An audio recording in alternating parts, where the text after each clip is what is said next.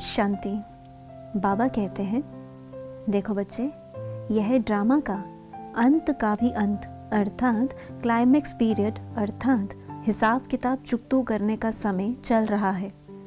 इसलिए सबसे पहले ड्रामा के हीरो पाठधारी अर्थात त्यागी तपस्वी आत्माओं के हिसाब किताब किसी भी रूप में, चाहे तन, मन, धन, जन, संबंध, संपर्क के द्वारा चुकतू होने हैं।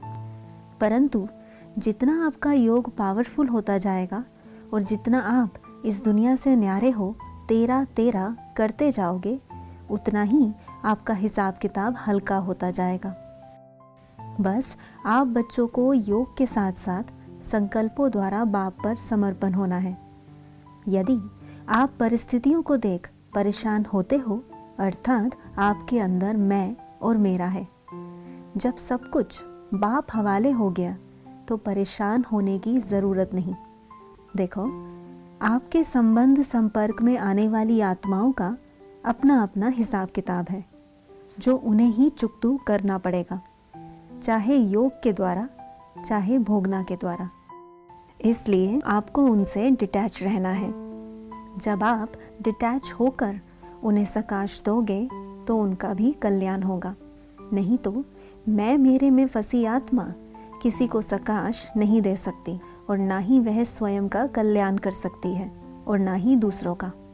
देखो, न्यारे होकर डिसीजन लेना व समझानी देना अलग बात है, परंतु उनके साथ परेशान हो जाना अर्थात बाप पर निश्चय में कमी की निशानी है।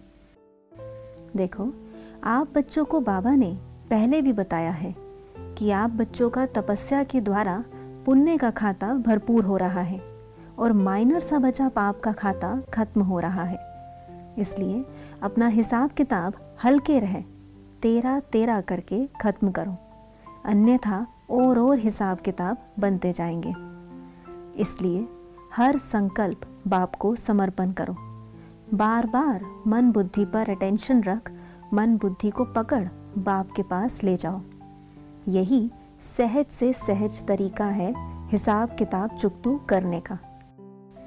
जब आप हल्के रहोगे तभी तो आप अन्य आत्माओं का कल्याण कर पाओगे। देखो, अभी तो दुनिया की आत्माएं अपना पुण्य का खाता खत्म करने में और पाप का खाता भरपूर करने में लगी हुई हैं।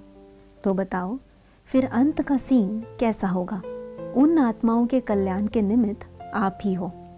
पहले सभी खजानों से स्वयं को भरपूर करो, तभी आप बाप के कार्य में सहयोगी बन पाओगे। जितना इस समय आप बाप के सहयोगी बनोगे, उतना ही बाप के साथ का अर्थात अंतिम समय में बाप से मिलन के आनंद का अनुभव कर पाओगे।